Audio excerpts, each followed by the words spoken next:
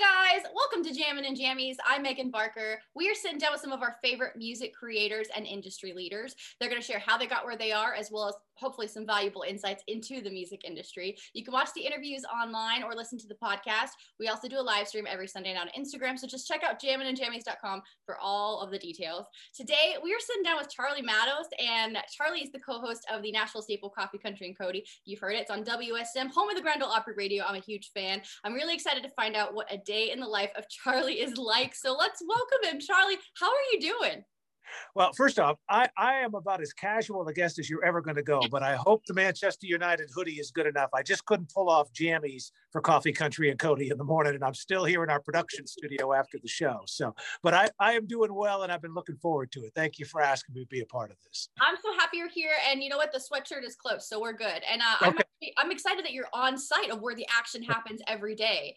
But I want to start at the beginning. Will you just tell everyone where you're from, and did you love music as a kid? How did you get here? Oh, sure. Yeah. So I grew up just outside of Providence, Rhode Island. And I am honestly, Megan, one of those lucky people that from about the age of 5 or 6, I'm literally doing the only thing I've ever wanted to do. I mean, I fell in love with radio, not necessarily music or country music, but radio at a very early age. I can vividly remember taking this old transistor radio. And if you're old enough, you can remember the transistor radio had like one earplug, and it was kind of a beige earplug, but with a mini jack that plugged in. And I would just take that to bed at night before I fell asleep and just kind of scan the dial. And I was fascinated by all these stations I could pick up at night from different cities. And it just seemed magical to me. So at that point, I just kind of decided that's what I wanted to do. And yeah, I really am just one of those lucky people who is doing the only thing he's ever wanted to do. So, but yeah, so I grew up in Providence, went to broadcasting, majored in broadcasting at the University of Miami. I worked down there 5 or 6 years after graduating, and I've been in Nashville more than half my life. This past December was 30 years for me in Music City. So I guess I'm a Nashvilleian now that I spent more than half my life here. I'd say so. You're honorary now. Yeah, well, yeah, exactly. What brought you to Nashville? So the radio station I was working at in Miami, they actually changed format. They went from a News Talk AM station to a satellite oldies station, and literally they let go 29 people in one day, and it wasn't performance oriented. The station was doing fine. They just changed format. So I ended up moving to Nashville to do work at the other end of the AM spectrum at 1510 WLAC, where I worked for 9 years. And then I've been here with Bill Cody at WSM for a little over 16. Wow. Well, you've dabbled in the sports world, we could say. So how did you get from kind of sports to music? It's kind of a funny story. I filled in one morning for Bill's news guy, Ron Jordan. And then I filled in for Bill's news guy, Kevin Ingram, one time. And then Kevin left, and I was already here. And it just kind of worked out that, well, I can do sports and I can do news. And it eventually evolved into a producer role and kind of a co-host role. And it's just been kind of crazy how that path led me to here. And it's been the last 16 years of my life. But I have to admit, though, between Bill Cody in the morning and Eddie Stubbs for many years at night, they were kind of like my country music 101 introductory class at college, so I knew radio, but I didn't know country music. And between those two guys, I feel like I got a pretty good education. Wow. So would you say that you're a huge country fan after all these years then? Oh yeah, I like a lot of it, and I like a lot of the new stuff. I like a lot. I'm a huge. Going back in years, I love Ray Price. Big Ronnie Millsap fan. By the way, "Girl Who Waits on Tables" is one of my Millsap songs fans. I send that out to your dad. Love Mary Chapin Carpenter. And of the newer guys, I think those harmonies of Dan and Shay are just incredible. So yeah, I've really grown to be a big fan. That's amazing. I was just going to say, you've been in Nashville a long time. You've seen a lot of generations of country music. I was going to ask, do you have a favorite era? But I guess you kind of just answered that.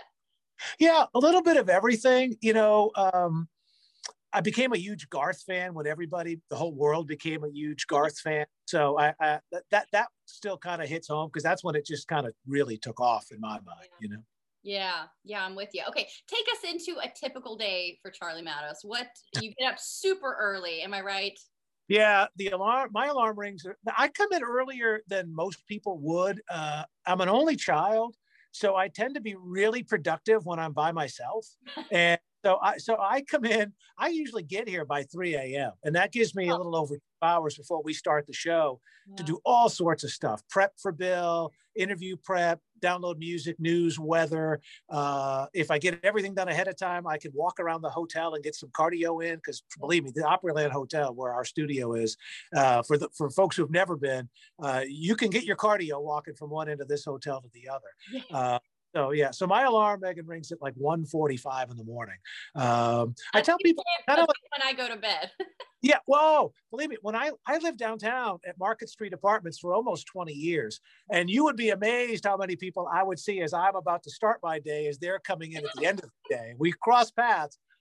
Many of them did not remember seeing me, while I very well remember seeing them. But I tell people jokingly, it's kind of like going back to kindergarten or first grade. You know, you take a nap in the afternoon and you go to bed about 8:30. And that's, if I take a nap, I'm a happy camper. So that's amazing. I'm a huge fan of 20-minute naps. I talk about it all the time. I love power naps. That's awesome. And I'm glad that you mentioned Opryland Hotel. It is massive. And for people who don't live in Nashville, you guys do the show in the Opryland Hotel, well, under normal circumstances. Yeah, I'm right now, as you're watching this is, we're early in 2021 and we're still doing a lot of stuff on Zoom. I'm the only one physically in the studio. Bill Cody's at his home in Cross Plains, zooming in. Our entertainment reporter, Megan Alexander, is at her home in Franklin. Eric Markham and Joel Wilson, who coordinate and run the show for the Circle TV portion of our show, they're over at the Opry House in a beautiful state-of-the-art production room too. So we're kind of scattered all around Middle Tennessee. But yeah, for many of the 16 years and in normal times, which I hope we'll return to soon, our studio is right in the Magnolia lobby. There are big bay windows that look in. It's kind of like a fishbowl. And we used to see people all morning long. They'd stop and watch 15, 20 minutes. If we had a big guest in studio, they might stand outside for an hour watching. So it's a great location for a radio station. I mean, I try not to take it for granted, because I worked at places that had great equipment, but some that you don't even get a window. It's kind of like a communist debriefing center. You know, you can't even know where you are. And here it's just a beautiful place to broadcast from. It's probably, I haven't been very many places in the world yet, but it's one of my favorite places in the world. And actually, fun fact, my parents were one of the last couples to get married in the conservatory, like 30 plus years ago. Yeah. Oh, so cool. Yeah, very cool. Okay, so do you ever get nervous anymore for anything? Oh gosh, yeah. I've been really lucky the last 2 or 3 years to start doing more and more announcing at the Grand Ole Opry, and there is a huge difference between talking to potentially thousands of people. And, with online streaming and, our Circle television reach, people are all over the country and all over the world, but you can't see them. And and even though they can see you, you can't see them. So there's no nerves factor there for the most part. But, 4,000 people at the Opry House and every eye is on you at that podium. It's a totally different ballgame. So yeah, I love doing it. And there's an energy to a live show with a live audience like that, but it still makes me nervous. Yeah, I still feel butterflies, and that's good. Maybe the day I don't is the day I don't do a very good job. I think a little bit of nerves kind of keeps you on your A game. A lot of nerves can paralyze you, but a little bit of nerves, I don't think is a bad thing. I don't blame you for being nervous, though. I mean, it's iconic and there's a lot of pressure, but it's amazing. What a fun job. And there are some hardcore Opry fans. Do you ever get recognized? It happens on occasion. They usually tend to recognize the voice more than they would ever recognize what I actually look like. But I was very excited last year in February. My name made the program, so I thought, well, this is now a good step in the right direction. I've made the program. So okay, can you tell us what has the changes been like? What have the changes been like with COVID and your daily routine and WSM in general? What have things been like? Yeah, for me, I've been lucky. My family, my wife's been working from home. She's a nurse, but she works in risk management, so she's not on the floor for a dialysis company. So she's been working from home since mid-March of 2020. And I have a 7-year-old. I know, hard to believe with this face. I snuck him in at 49. But but he's in second grade. So he's been doing school online. And even though now we have the option that he could go back, he's done well online. And just as a precaution, we've just kind of kept him online for the rest of the year. So they're home all the time. I've still been able to come in and at least have some sense of normalcy. It's hard to believe when we first kind of locked everything down, radio, Bill and I were considered essential employees. I'm not sure how on earth what kind of scale rules me essential, but nonetheless, I was thrilled to be able to come in. But yeah, it's logistically different having, instead of your host who you've worked with for 15 years being, 5 feet away from you, he's on a Zoom and everybody's on a Zoom. Every interview we've done for the past 12 months has been on a Zoom. And, if you watch any kind of live interview programming where it's music or CNN or Fox or MSNBC, ESPN, everybody's doing it, and some work flawlessly, and sometimes there's a glitch and people are they frozen or is he going to come back? How long do we wait? So it's we've dealt with the same things that I think a lot of people have dealt with. So you got to be quick on your feet, but luckily you guys in radio, you're quick on your feet. You have to be all the time. Okay, just a fun question: how do you take your coffee?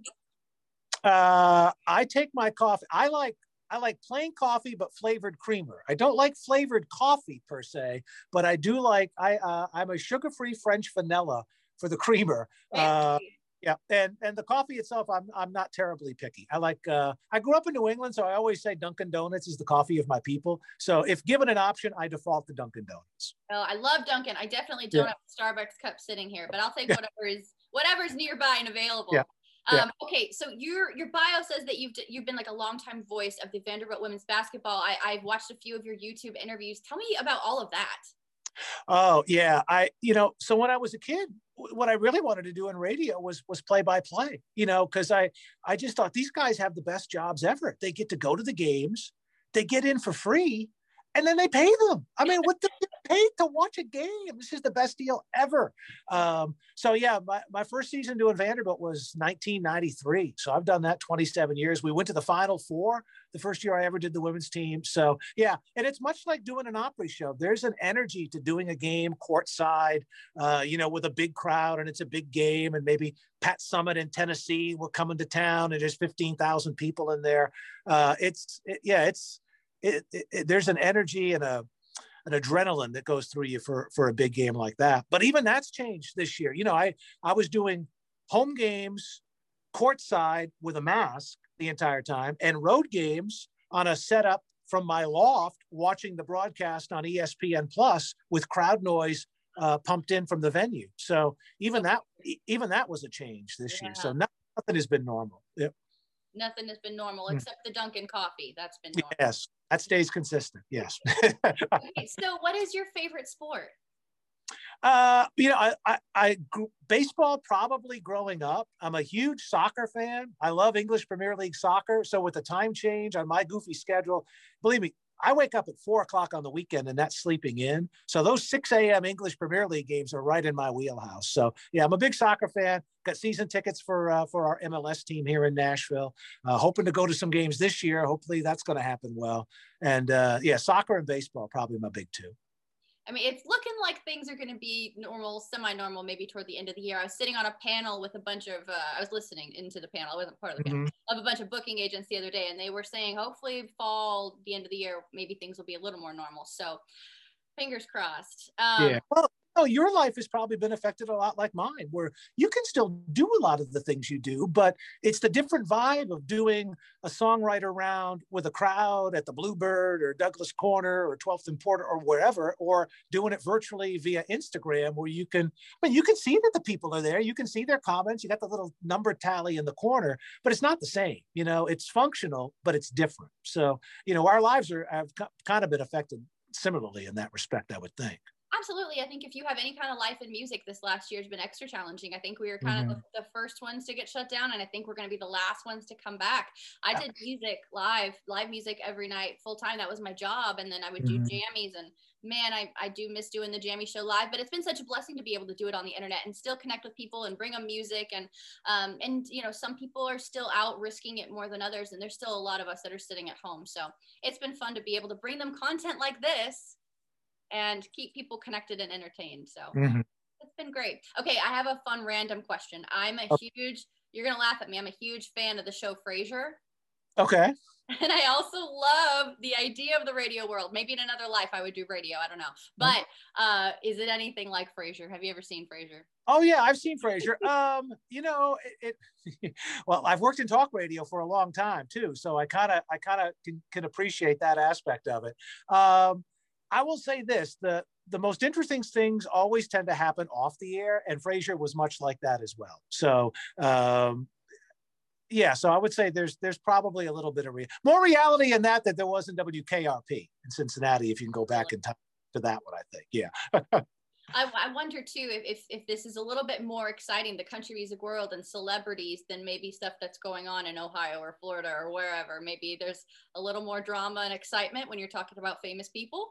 Oh yeah, and you know, it's just fun to, you know, and I'm lucky. I have really never been let down. There have been a lot of people I've been, because they always say you don't want to meet your heroes, because then if you're let down, it's so crushing.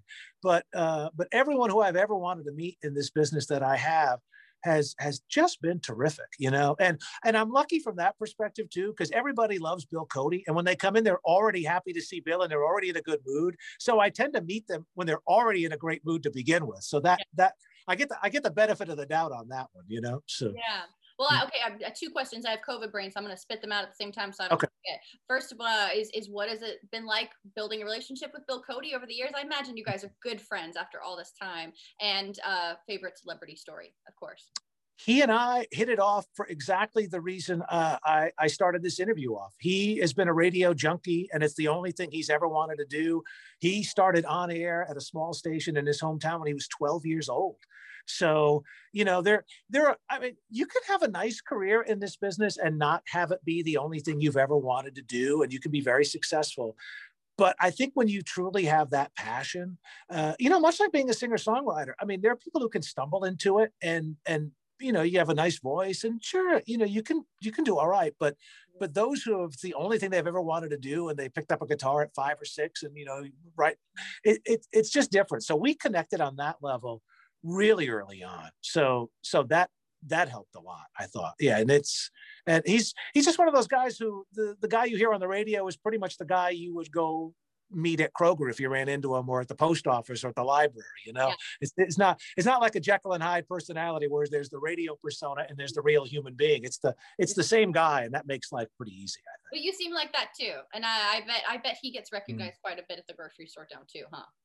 Yeah, well, him way more than me, because, you know, for years he was on GAC and Tennessee's File Side, and he's been on that Opry announcer stage for well over a decade. So yeah, if I get it a little, he gets it a lot. So. Yeah.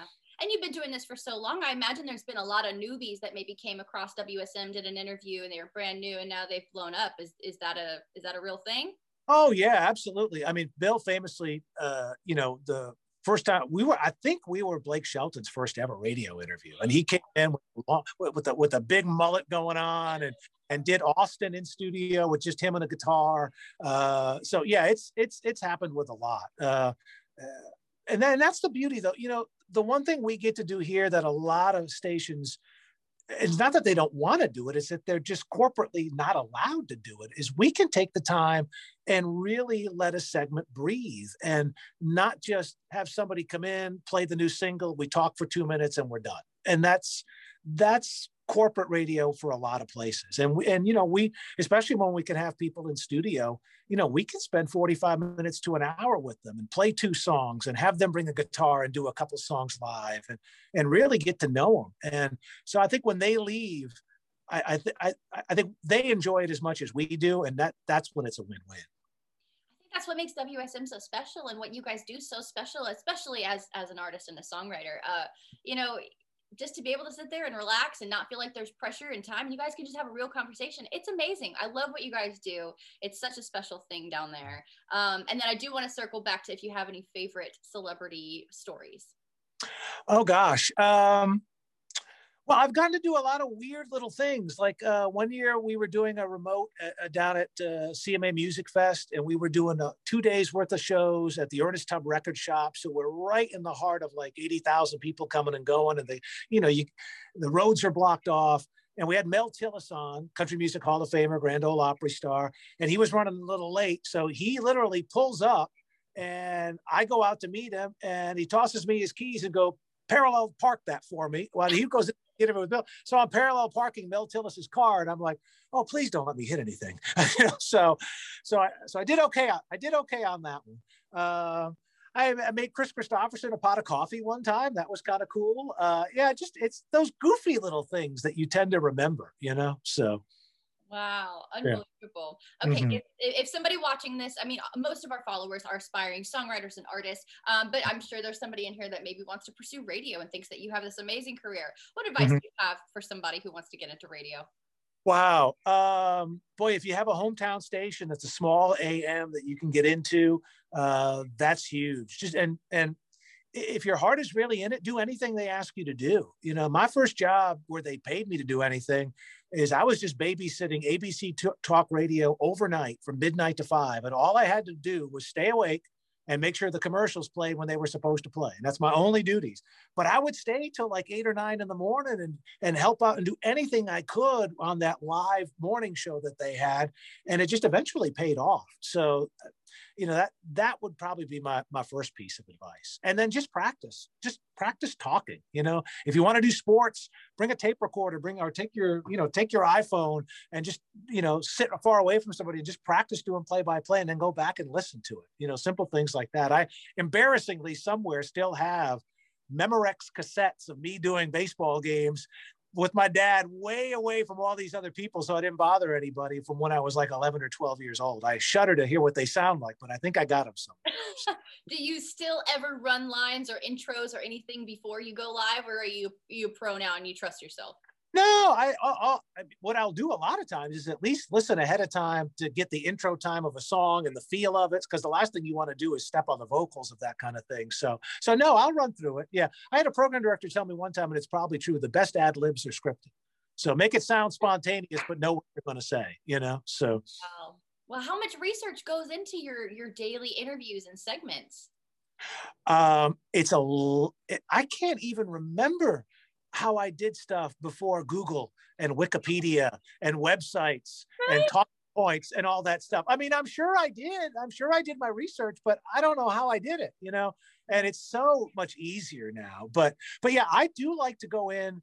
I like to go in prepared with and not stuff scripted, because I like to have enough stuff that we can go as long as we need to go. I think that's probably the best way to put it. But the key also is listening, because I'm sure you've heard interviews or done interviews with people, and you can kind of tell that all they're waiting for is for you to finish so they can do their next thing. It doesn't really matter what you said. It's just they're just going to the next thing on the thing, and Gene Watson tells a wonderful story about the legendary Porter Wagner about being on his show. And he would say, Porter wouldn't listen to the answer. So he'd ask, how you doing, Gene? And he'd be like, well, I don't know. I don't feel too great, Porter. Great to hear it, so because he's not paying attention. So the best part is just the best advice is to listen. Because if you listen, then it just goes different little places. That's a big key thing, I think. Yeah, I don't have many pet peeves, but that's one of them, is when you feel like someone's not listening to you and you're like, right, why am I even talking?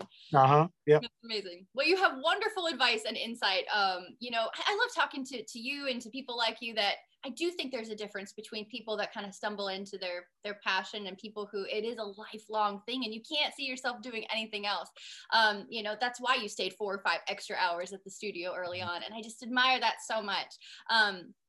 Is there anyone, a new artist, someone that you're a fan of, you stumbled on Instagram or something, that you'd like to see on the Opry stage soon that maybe hasn't done that yet? Is there anyone you're rooting for? Oh, wow. That's a really good question. The Opry has been really open-armed, especially over the last few years, that so many people have gotten to do an Opry debut. We Zoomed earlier this week with Willie Jones, who's got an incredible new song called American Dream, and it's powerful and emotional and it's incredibly personal. But that's out of the box kind of thinking, but it fits. And You know, we had Whitney Duncan on earlier, who made her Opry debut probably 12 years ago, but it's been a while since she's been on that stage, and she's got a new record, and she's going to be on this weekend too. So that's what I really love about the Opry is you know, they are welcoming, and yet at the same time, you know, folks who have been members for decades are still welcome there, like you know, Bill Anderson and Jeannie Seely and John Conley, who I never get tired of seeing or hearing any of those people. So it's just a wonderful smorgasbord of the old and the new and the in between, but it somehow works, you know. Man, I would love to know if there's one moment that stands out to you at the Opry or the Ryman or whatever. Is there any moment where you were just like, this is crazy? Wow. Well, I will say this, and if this, and you know, who knows where people are watching this, because you know, with the availability of the web, it could be finding me anywhere. If you've never seen a show at the Ryman, I will say this about the Ryman: it is one of those places that elevates anything that's there. I mean, if it's a good show, I think the Ryman makes it great. If it's a great show, the Ryman makes it one of a kind. First thing I ever saw at the Ryman Auditorium, and it wasn't long after they started doing stuff there again, was Mary Chapin Carpenter. I saw her back-to-back nights on the Stones in the Road tour. And I just fell in love with the place. Acoustically, it's brilliant. I love the history of it. I love that they've modernized it, yet kept it old, which is not an easy thing to do. You know, I mean, that's a tough combination there. So, yeah, I just love that place. Saw Springsteen on the acoustic tour from the Fifth Row. But I think the one moment that I truly have had where it was just one of those, what am I doing here? And how did I even get here moments is I got to MC the Habitat for Humanity night at the Ryman about a year and a half ago. I think it was October 2019. And President Carter was on stage. His wife, Rosalind, was on stage. Garth and Trisha are headlining. Wow. And I'm like, how did I get here? Wow. How did I luck into this gig? You know? And it helped. And it went so well too, because it's like the one time you don't want to screw that up. And it went so well. And so that's a highlight moment. That it really is, you know. Is it truly better to be watching the show at the Ryman or the Opry from side stage than anywhere else in the auditorium? You know, I'll tell you this, it's an interesting perspective. Yeah. And I love getting to visit with people back when you actually could visit with people, you know, backstage. I love that aspect of it. You don't hear well at all, though, side stage, backstage. You hear it much better front of house. Yeah, much better front of house. So it's a totally different experience. And I would recommend that if anybody ever wants to get that experience, take the backstage tour at the Opry House, because it's fantastic. You get to go on stage, you get your photo in the circle, you get to see all the dressing rooms, the green room, you get to really feel like what it's like there. And especially if it's a show night, you get to do it, but then you get to go back out front and watch the show from the front of the house, because it really does sound better out front than it does where I am. Do you remember your first time at the Opry or the Ryman? Oh yeah. Vividly. Terrified the first time I had to announce anything at the podium. And I started talking, and I think I forgot to turn the mic on. So Bill Cody came over and popped the mic on for me. And then I walked away, and I think I forgot to turn the mic off. So he's like, okay. So you're nervous, I'm sure. Oh gosh, yeah. But I can remember the first time I was at the Opry. I wasn't working. I vividly remember the first time I was there as a fan, because when I moved from Miami to here, my parents were the happiest people on the planet. I mean, they liked Miami, but they were country music fans big time. They watched TNN. When I got to introduce them one time to Ralph Emery backstage at Nashville Now, it was like introducing them to the president. It was the biggest deal, you know? So the first time they came, we went to the Opry and bought tickets, and we went to the Opry. And it was just one of those incredible nights, because Garth was there really early on in his career, but then also Roy Acuff, Bill Monroe, Del Reeves was there that night. Tom T. Hall was there that night. So I got Grandpa Jones. So I got to see so many of the legends that we have lost, and yet get Garth really early in his career. So I still have the ticket stub and the program. That's my first night at the Opry. I would have said, I'm guessing probably sometime in the fall of 1991. Wow, what a memory. Mhm. Okay, I was going to ask too if you've ever had any memorable fumbles. You were just mentioning turning on the mic on and off. Are there any other fumbles that stick out? Well, on a daily basis, I do. I'm sure I mess up something on a daily basis. Yeah. Oh gosh. All right. So as a songwriter yourself, and as the daughter of a great songwriter, you will truly appreciate this, because Bill Cody, one time we were playing Hank Williams Jr. and we were going to play The Blues Man, and it was on Habits Old and New. Great album, probably the best or my favorite of all the Hank Jr. stuff. And Bill asked me, what else? What other songs are on that record? And I'm reading the list of songs now. Now, thankfully, this is not on the air, but we eventually told it on the air because it was such a funny story. And he's like, what songs? And I'm going, oh, let's see, blah, blah, blah, this one, Caliga. And he goes, wait, what? And I go, Caliga. And he goes, spell it. And I'm like, Kawliga. He goes, that's Kalijah, you moron. And I'm like, oh, it's not pronounced how it's spelled. So, oh man.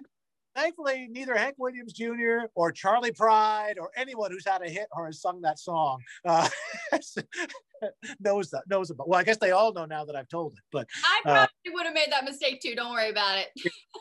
That's one of my better put my foot in my mouth moments, I think. So. Oh man, well, I appreciate you being humble and sharing, because we all have those moments. We're all human. Okay, this has been so wonderful. I have just one more question. Yep. You've done so many amazing things.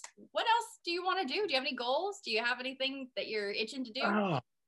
Well, I want to be more patient and be a better dad, because I know a lot of stuff, but at 57, I don't quite have the patience I used to. And my little guy is 7, so I'm tired by the end of the day. So that would be, personally, that would be a really good one. No, I'd love to just, I honestly, I love what I do. I really do.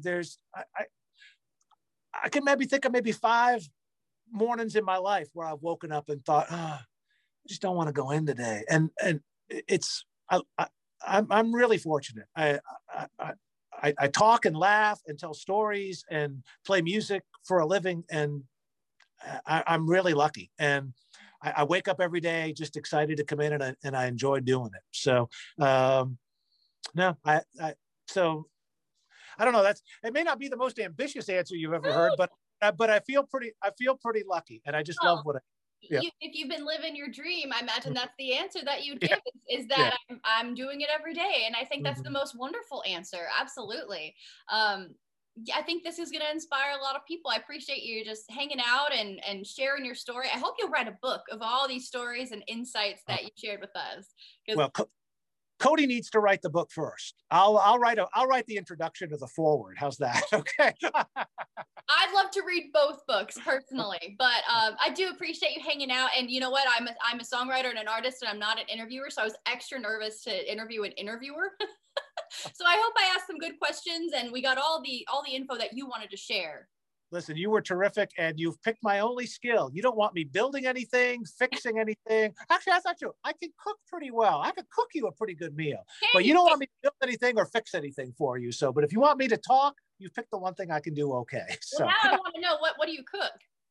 Oh man, my wife was asking for years for cast iron skillets, and I resisted, and I'm like, oh, we don't need these things. And finally, there was a great deal on Amazon, and we got a mini one and a big one. And man, I have perfected the steak, either like a New York strip or a fillet, or I'm a ribeye fan, and I can make about a perfect medium rare to medium steak, nailing it just about every time on the cast iron skillet. So, and then now here's kind of a goofy suggestion. And so you get your vegetables and you steam them in the microwave. And then after you finish the steaks on the cast iron, while it's got all that goodness of the steak in there, toss the steamed vegetables in there for about 2 minutes, let them char. and they get almost seasoned from the steak and then serve them. See, it works with asparagus, it works with green beans, it works with almost anything, Brussels sprouts. So anyway, there's my food network. Maybe Trisha will have me on Trisha's Country Kitchen sometime. I was gonna say, we should get to your own segment. Let's get WSM on the phone. You know what's funny? Literally just last week, I was thinking I should probably try a cast iron skillet steak sometime. Like, I don't have one, but I've heard it's the best. And you just sold me on it. Yeah, about 4 to 4.5 minutes on each side gives you just about the perfect medium rare, and then steam the vegetables and then finish them in the cast iron for 2 or 3 minutes. Yep. Well, I know what I'm having for dinner tonight. Thank you, Charlie Matos. I really appreciate it. This is so much fun. I love talking with you. Yeah, it's been a lot of fun. Truly, I've enjoyed it too. Thank you for asking. We'll have to catch up again soon. Sounds good. You stay well. We'll see you later. Okay, bye-bye.